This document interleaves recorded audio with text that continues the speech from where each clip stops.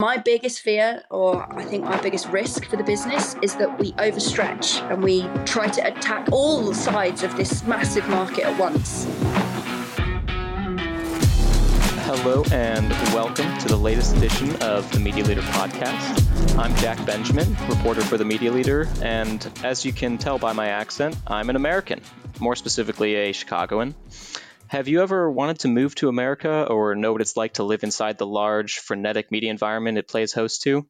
Clearly, I didn't, because I moved to London a year ago.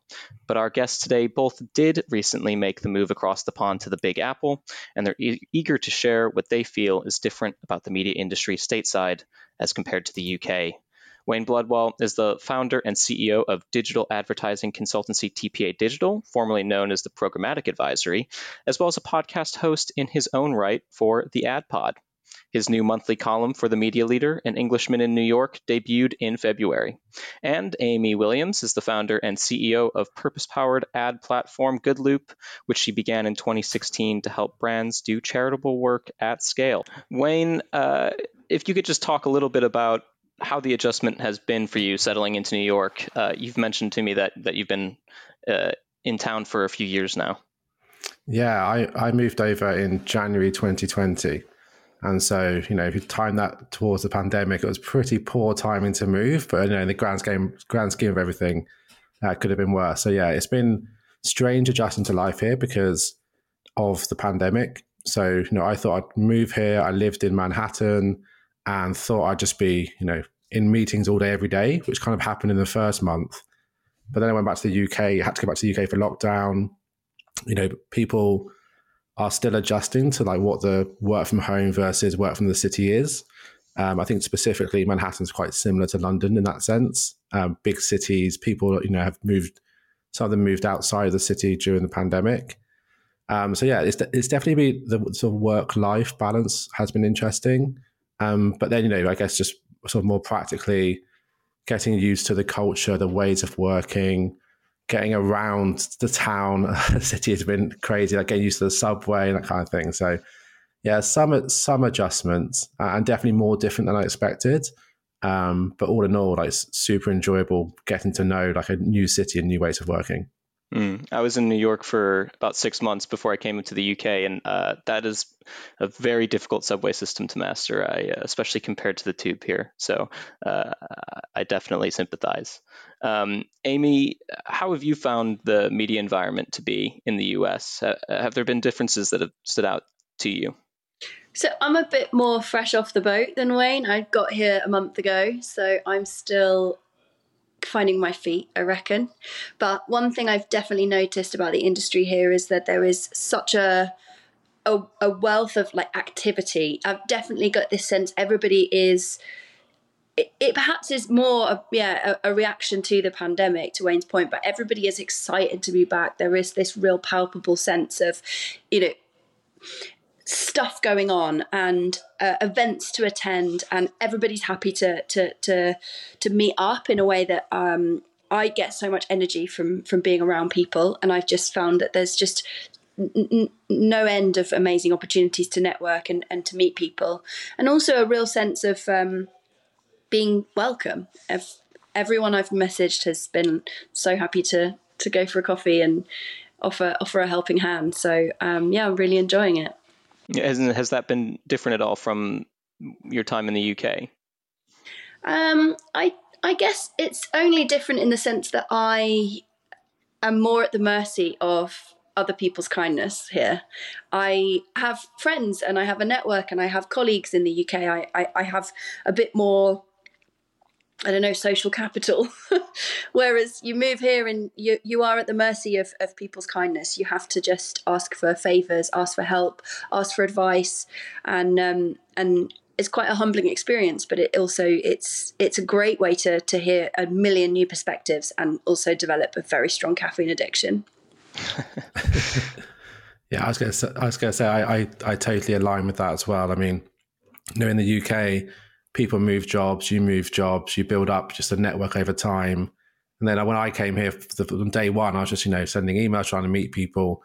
But you go from knowing hundreds of people to about 6. So, Yeah. so I've had to really consciously put the effort in to make sure that I go to everything I can go to and don't take any of it for granted, because in the UK, you can just send a WhatsApp message and people just turn up and you're there. Whereas here, it's like, you have to be a bit more sort of focused and considered, I guess, to try and, like, make sure you're getting out there and meeting people. The hundreds of people to 6 is so accurate. That's exactly how I feel. And I feel like I'm messaging those 6 people all the time. Yeah, same. They must be sick of me. Wayne, in your first column, you wrote for us that the ad experience in the US is quote unquote terrible. You continued by saying, quote, "The volume of advertising in the US is unbelievable, and the actual ads themselves are on a vast spectrum of quality." Can you tell me what effect has that higher ad volume had on you, especially if, as you say, some of the quality's been poor? Yeah, I mean, it's just annoying, really, more than anything. Like, as a consumer of someone who actually likes to watch ads. I mean, just to qualify that, just a couple of examples. Like, for example, I live in New Jersey. I fly into Newark Airport. When you come out the airport, there's lots of out-of-home ads. And they're all like, 1-800-lawyer. Like, they're quite aggressive, like, sue this person or sue this person. Similarly with, like, when you're going through the sort of voting season, the political category here is so big. But the advertising is so aggressive. So I saw one ad for, like, a local candidate who had CCTV coverage of their competitor and said, "This person is a fraud. Do not vote for this person." And it's like really aggressive. And then I guess, and pharmaceutical obviously is a big category worldwide, but especially in the US. And you look at a product and the terms and conditions are like, you'll be eating your dinner and it's like, do not take this because you might suffer from XYZ extreme, like, illness, essentially. So things like that just feel, it's quite aggressive. And it's just like everywhere you go, it's just ads. I would say the digital experience is a bit better. But I find, like, TV advertising and, like, so the out of home, just because of the nature of trying to get cut through, it just seems to be quite aggressive. It's one of those things that I take for granted as an expat in the UK, that the ad experience here does not have any of that. And the times when I have gone back home, maybe it's during or around like a local election season, I'm always shocked by the sheer number of those types of ads in particular. And yet it is a bit jarring to be told all the different ways that a medicine could harm you, technically could harm you, but hopefully doesn't. Amy, do you agree with Wayne's assessment based on the month that you've spent in the States so far? I agree on a personal level, for sure. The experience of advertising is much more overt and present. But from a professional point of view, I've been speaking with clients pretty much on the opposite end of the spectrum. So, at Goodloop, we really focus on helping brands do good at scale. So I've been having a lot of very uplifting and positive conversations, seeing how much big business here is invested in making a change on diversity, equity, and inclusion, or how much the corporate landscape in America is starting to think about sustainability and civic responsibility. I'd say that the representation of like the African American experience, for instance, is something that every big business is talking about in their advertising as well as in their media buying. Making sure that they're investing in many cases. MediaCom, for instance, have committed. Group M have committed to 2% of their media spend across the US going to multicultural, ethnically diverse, or minority group owned media platforms. So making those commitments has changed the way that they're thinking about the ads they're buying. And I was just 2 weeks ago, I was at the launch of Ad Net Zero in America. So some of the biggest holding companies, some of the big CPG brands are the founding signatories of this Ad Net Zero commitment, where we're all working to decarbonize the ad industry. So I think there's some really, really positive stuff happening in the American industry, and I'm feeling a real sense of momentum, which is really exciting. If you could have just one word to sort of describe the experience you've had so far, what would that word be? Honestly, the word that immediately came to mind is overwhelming. There's a lot of opportunity, and that is exciting and overwhelming in equal measure. I'm very conscious that, in the UK, Goodloop has a large sales team, and we've got good reach and good capacity to take advantage of the market. Here, there's me and 3 other salespeople. And my biggest fear, or I think our biggest risk for the business, is that we overstretch and we try to attack all sides of this massive market at once. So feeling a little bit overwhelmed, and I'm feeling very conscious that we need to be ruthlessly focused. That bigness is something that you hit on in your piece as well, Wayne. You also added, though, not only is it big, but it's also a very complex environment. Could you expand on that a little bit more for us? Yeah, I think the opportunity is just incredible. Like, you start to map out what types of clients can you work with, where do they exist, what do you do for them, and you end up with like a long old list of things that and companies you could work with. But then it's figuring out, who are their agencies, like who do they work with? Because, in the UK, we'll be familiar with who those are, who has which accounts.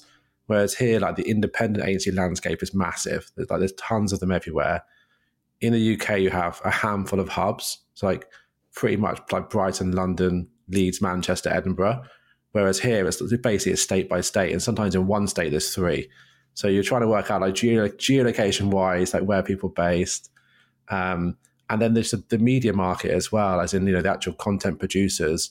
So there's so many, media companies that exist here which don't exist in the UK, or have only started to go there. So like Hulu, Roku, Peacock, NBC, Disney Plus, like whatever it might be, there's tons. So you're just trying to like build up this sort of mental map of like the brands and what they do, because some of them will just be domestic and US only, who you've never heard of, but happen to spend millions and millions in like farmers insurance or something.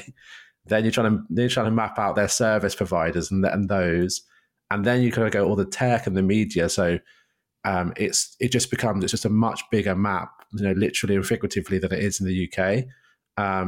Which is where, like, exactly agree with Amy's point, is like ruthlessly focused is so key. Otherwise, you spend all day just going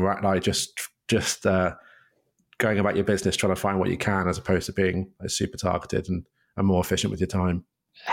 You mentioned it a little bit already, Amy, but has the sort of largeness and the complexity affected Goodloop's strategy as well in the US? You mentioned there's a small team out there. What have you guys been doing a little bit differently in the US as opposed to how you started in the UK? So an example is we ran a campaign recently with the NFL. The NFL, obviously very specific to this market, but also a huge brand, huge communication budget, huge opportunity from a marketing perspective, and also big donors. The NFL give a lot of money to some really, really good causes. They focus a lot on funding and representing Hispanic communities. They focus a lot on getting young people into sport in a healthy and safe way. They focus a lot on mental health and wellness and rehabilitation. It obviously had a lot of controversy with players getting concussed and the dangers of the sport. So there's this tapestry of really exciting and interesting social work that the NFL do. We've been thinking, well, how can we talk to clients like that in a space where not everyone else is trying to talk to them? I went to Adweek, New York, in October this year, and it was, I'm going to use the word again, overwhelming. It was there's so many companies trying to talk to all the brands at the same time. It felt impossible to get our small voice heard. So rather than going to Adweek and talking to the CMO of the NFL at Adweek, how can we go to a small niche sports conference and be the only marketing company at the sports conference? So that's the sort of framing of some of the strategies that we're trying to take up. is be a bigger voice in smaller ponds, or bigger I've mixed my metaphors there. A bigger fish in smaller ponds, within this huge sort of pool of opportunity. Have either of you spent any time outside of the sort of tri-state area or New York City area more broadly? Have you gotten out to see the country at all, or work with clients outside of New York? I know I'm from the Midwest, so I'm always looking for areas where the Midwest can be represented a little bit more. For instance, have you guys talked to clients out there?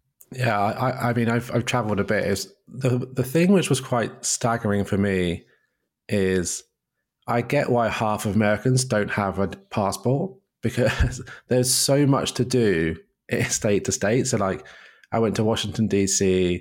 I've been to like San Francisco multiple times for clients, Philadelphia, went to Maine.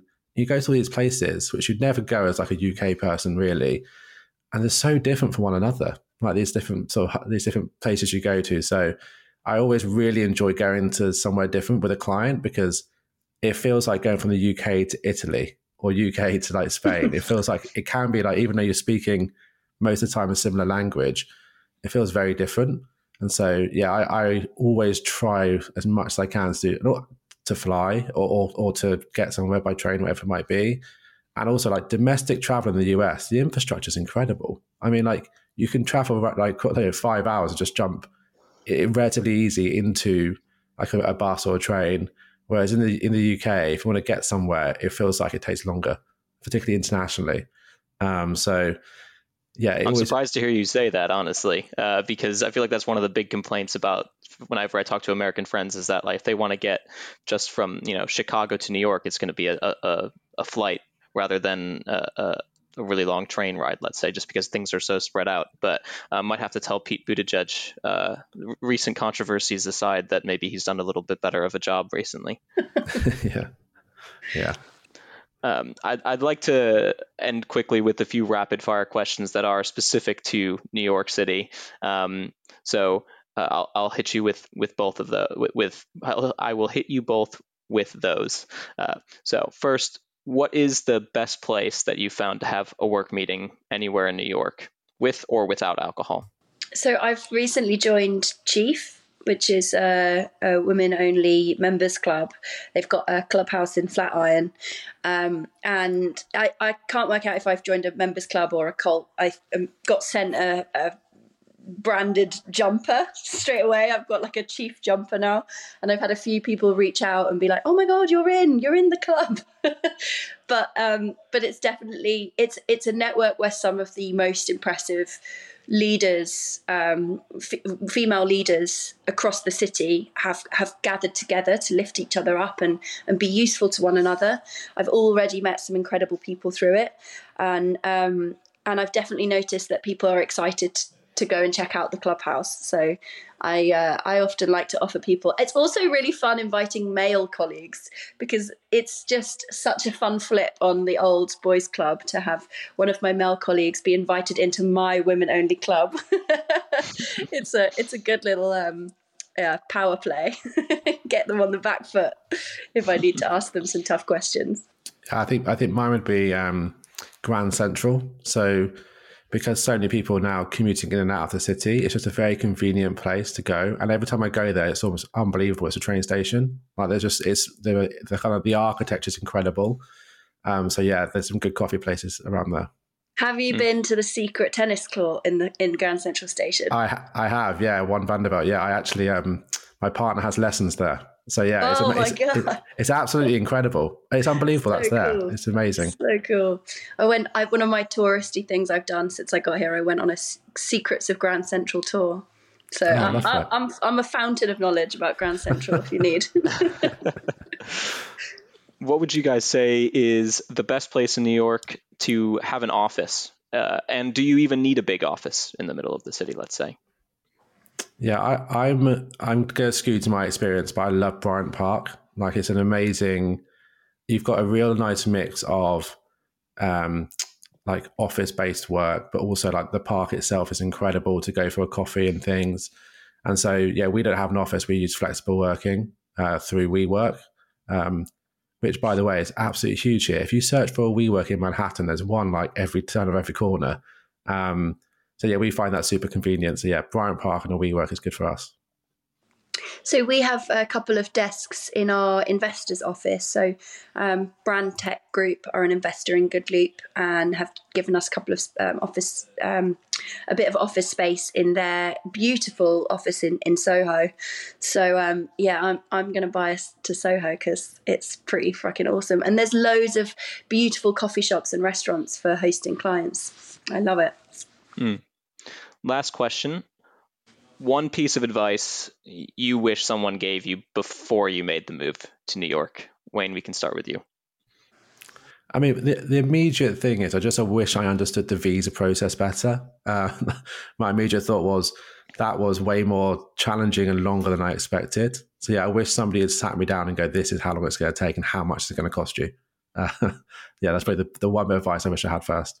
Yeah, it took a lot longer than I thought. I was planning to be here in the summer and I only moved here in January. So I can relate to that one. And the period in between where you've submitted your visa, you're packing up your stuff. I mean, I gave notice on my flat. So there was a full 4 months where I was just living at my in-laws waiting for my visa. It's purgatory. So yeah, I agree with your point, Wayne. I guess one thing I think I figured out after a month that I probably could have done with just knowing straight out the gate is how to articulate it. Like there's an openness to the transaction of business here. Like people know the deal. You're going to meet them. You want something. Tell them what it is you want. Tell them why you want it. Tell them why it's useful to them. And then they will honestly tell you if they're interested or not. You know, there's less skirting around, there's less polite small talk. And I think I am so English and I love a bit of polite small talk. And actually, I've learned in this month to be a bit bolder, a bit clearer and a bit simpler in the way that I conduct business. So yeah, that's a cultural nuance that I've like kind of enjoyed learning about, and actually I think it's gonna be something I carry with me, a confidence to be clear and have gravitas and to be concise. Well, very good. Thank you guys both so much for chatting with me about this. It's a little slice of home for me just to hear how your experiences are going. So I really appreciate it, and I wish you guys both the best going forward as well. Thanks, Jack. No worries. Thank you very much. Thanks again for listening to the Media Leader podcast, and there's more of where that came from on our website. The-media-leader.com is our website. You can sign up to our daily newsletter in the UK and weekly roundup of media in the US. You can also find us on YouTube, where we are posting video interviews and clips from our live events, our LinkedIn page where people like to comment on the things that we're posting, and Twitter, where all our stuff is pretty much pumped out like a beautiful fountain of media industry content. That's it. Catch you next time. Bye-bye.